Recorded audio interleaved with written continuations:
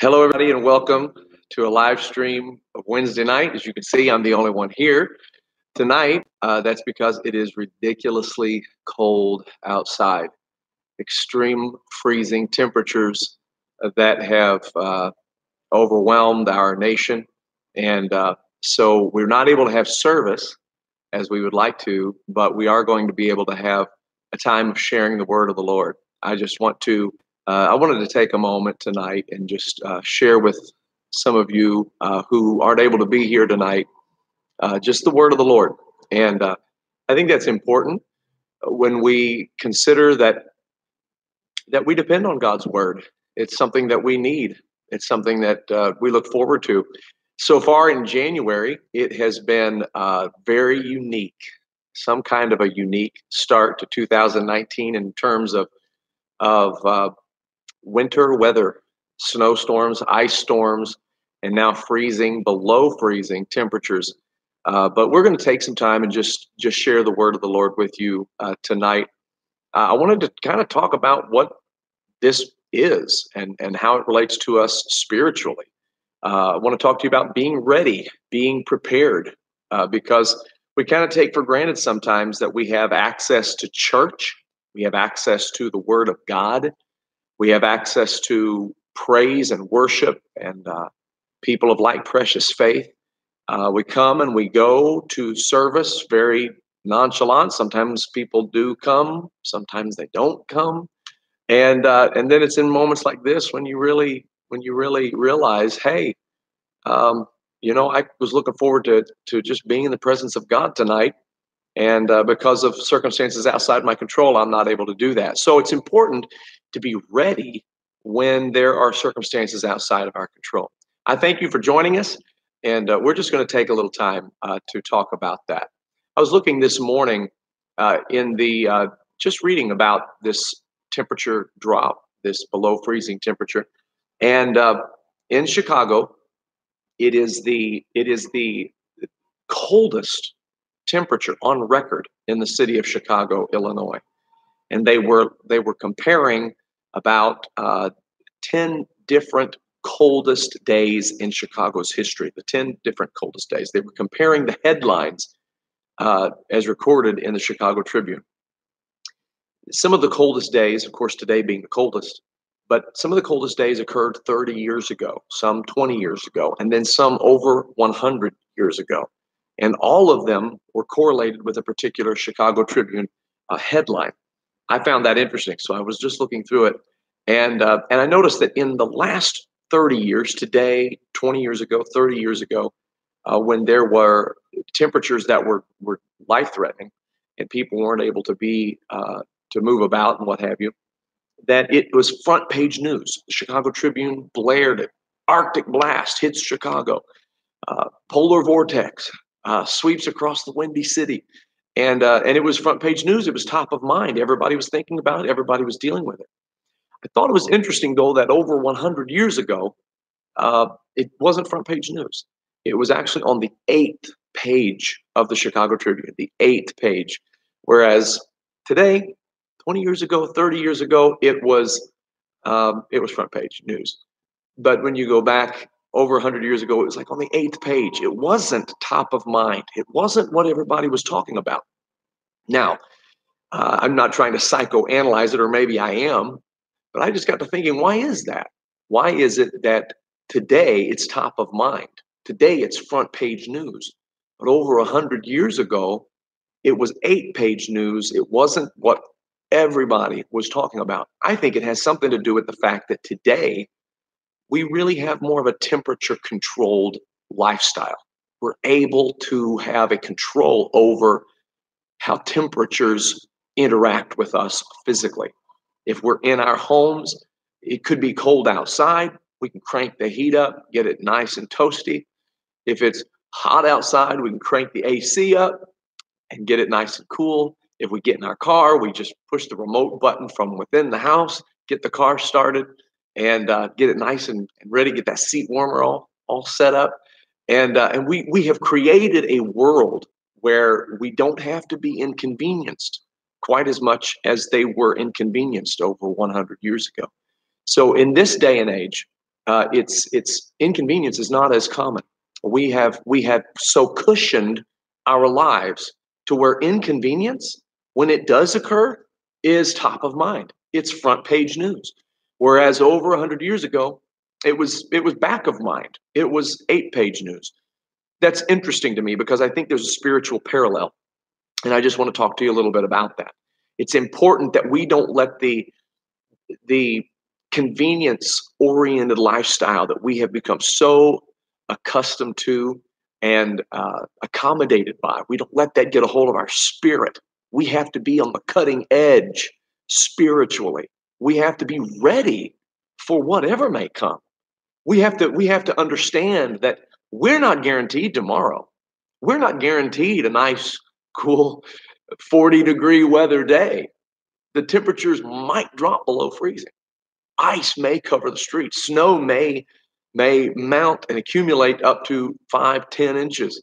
And so it's important that we understand from a spiritual perspective, things can spin wildly out of control before we even realize it. So I want to share with you, what does that mean for us? How in the world do we prepare spiritually? We understand how to prepare naturally, even though we're not always maybe the best, but we probably need to have some firewood handy, probably need to have some salt handy, probably need to have an ice scraper ready, gloves, something to cover your ears. You want to get your winter coats out, of course, but spiritually, how do you prepare spiritually for the things that can go awry? The Bible tells us how to prepare spiritually, and it's important that we do that. The wise man, King Solomon, once said that we are to prepare like the ant prepares. This small animal, this ant, that the Bible receives or gives special attention to, which is interesting. It's small and insignificant. You can step on one and not know it, but the Bible gives it special recognition. The wise man, King Solomon, looked at sluggards who are slothful and said, "Go to the ant, you sluggard, and observe the ways of the ant. Notice how that without a king, without a ruler, without somebody ordering them what to do, without a supervisor, they prepare in the summer and they gather their harvest." So he's describing how that they take those opportunities when the sun is shining. They take those opportunities where the balmy breezes are blowing, when the weather's good, when you can get something accomplished outside, and they gather for days like today, when the temperatures drop below freezing and everything goes into survival mode. Go to the ant, thou sluggard. And that's a good word for us today, to understand the importance of gathering, the importance of making the most of the opportunities that we have. In one place, the scripture said, "The summer is past." Jeremiah said it. "And the harvest is ended, and we are not saved." The summer is past, the harvest is ended, and we are not saved. This is a tragedy that the opportunity to do something good, to gather, the opportunity to collect has passed us by. Summer is past, the harvest is ended, and we still are not saved. It's important to take the time that you do have, gather together so that you have plenty in store. I'm reminded of when Joseph interpreted the dreams of Pharaoh in the book of Genesis. When he interpreted the dreams of Pharaoh, he explained to Pharaoh what his dreams meant. Pharaoh's dreams had to do with 7 well-fed cows and 7 lean cows. And the 7 fed cows came first, the 7 lean cows came after. The 7 lean cows consumed the 7 well-fed cows.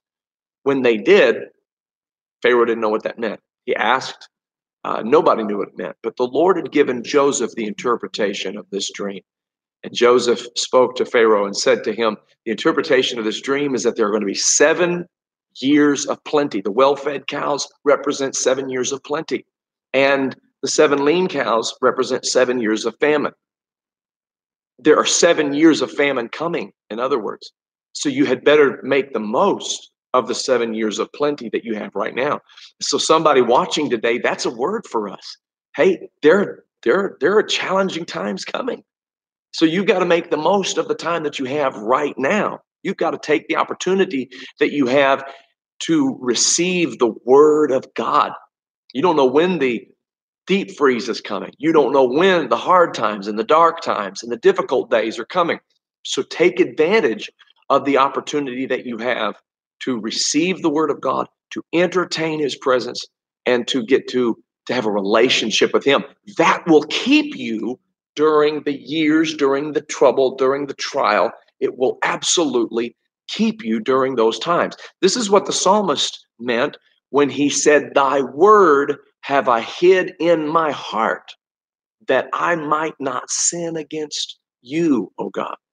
I have hid the word of God in my heart. And because I've hid the word of God in my heart, then when temptation comes against me, my heart is full of the word of God. What a beautiful thing it would be for us to be able to say, hey, the word of God is deep within my heart. I've studied his word. I've read his word. I've memorized his word and I obey his word. I am teaching his word. I am being fed by the word of God. And because of that, I'm prepared for, let's say that a wind of false doctrine would blow through my generation and others are taken by it. Others are affected by it. But because I've gathered in the years of plenty, because I've taken time like the ant in years of summer, months of summer, when the sun is shining, when I've got an open Bible and an open mind and an open heart, because I've done that, I've hid the word of God in my heart. And now it gives me the opportunity to resist the temptation that stands before me. When false doctrine begins to make its way, navigate its way through a culture or through a generation, it's looking for people who don't know the word of God. See, the word of God will sustain a person. Knowing the word of God will sustain you. Understanding what the word of the Lord means will sustain you. When they're trying to determine a counterfeit bill, those who have the trained eye for money, it's not that they associate themselves for what the counterfeit looks like. They associate themselves with what the authentic bill looks like. So that when they see a counterfeit, they're so familiarized with the real bill that they aren't fooled by the counterfeit. That's exactly the way it needs to be in our walk with God. Our walk with God needs to be something that we're so tuned into his presence, his nature, his purpose, his word, that when something counterfeit comes along, we're not fooled by it because his word has been hidden in our heart. The Apostle Paul said something to the church at Galatia one time. He said, listen, the gospel that I'm preaching to you is the absolute true gospel. There is no other truth. This is the truth. And he said, if anybody else brings to you another gospel, which is not another, whether it be me or whether it be an angel of light trying to dress himself up in a way that you would receive what he's saying, but he's actually delivering something that's counterfeit, let him be accursed. And there are so many who fall for the counterfeit because they've not gathered in times of plenty or in times of summer, so that when the dark days come, when the cold days come, they're tripped up. But today we are reminded of the importance of gathering, collecting, having a regular prayer life, having a regular walk with God, so that when we wake up in the morning, we're talking to him. This is the day that the Lord has made. I will rejoice and be glad in it.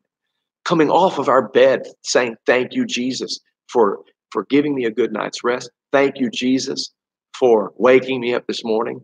Thank you, Lord, for the provision you're going to make today. Give me this day my daily bread. Let your will be done on earth as it is in heaven. These are things that are so vital. It's a daily walk with God. Now, you need to run the race, but if you can't walk, you can't run. And if you can't run, you'll never mount up with wings as an eagle and fly like God wants you to fly. So it's important. It's important to hide his word in your heart.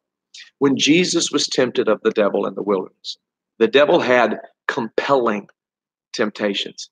These were appealing temptations. Jesus was hungry. He had fasted 40 days and 40 nights. The enemy brought to him stones to be turned into bread. But Jesus responded by saying, "It is written." There's the value of the word being hid in your heart. Are you able to say to the temptation that comes against you, "It is written"? Are you able to do that? Do you know what is written? Are you familiar enough with what is written? Are you in love enough with what is written? Do you believe what is written? What is written will save you from the temptation of the enemy. If Jesus would have given in to what the enemy was wanting for him, it would have jeopardized everything. But because he was so familiar, so passionately trusting of what is written, he was able to show us by example how to overcome temptation. And so today, that's important for us to realize and to recognize. Thy word have I hid in my heart, that I might not sin against thee, O Lord. So important for us to realize that. I'm remembering when in the Bible, when the angel appeared to Mary and told her what was going to happen, that which was in her was of the Holy Ghost. She was not to be afraid. Then it all developed just as the angel said it would develop. And the Bible says that Mary and Joseph, we just came through the Christmas season.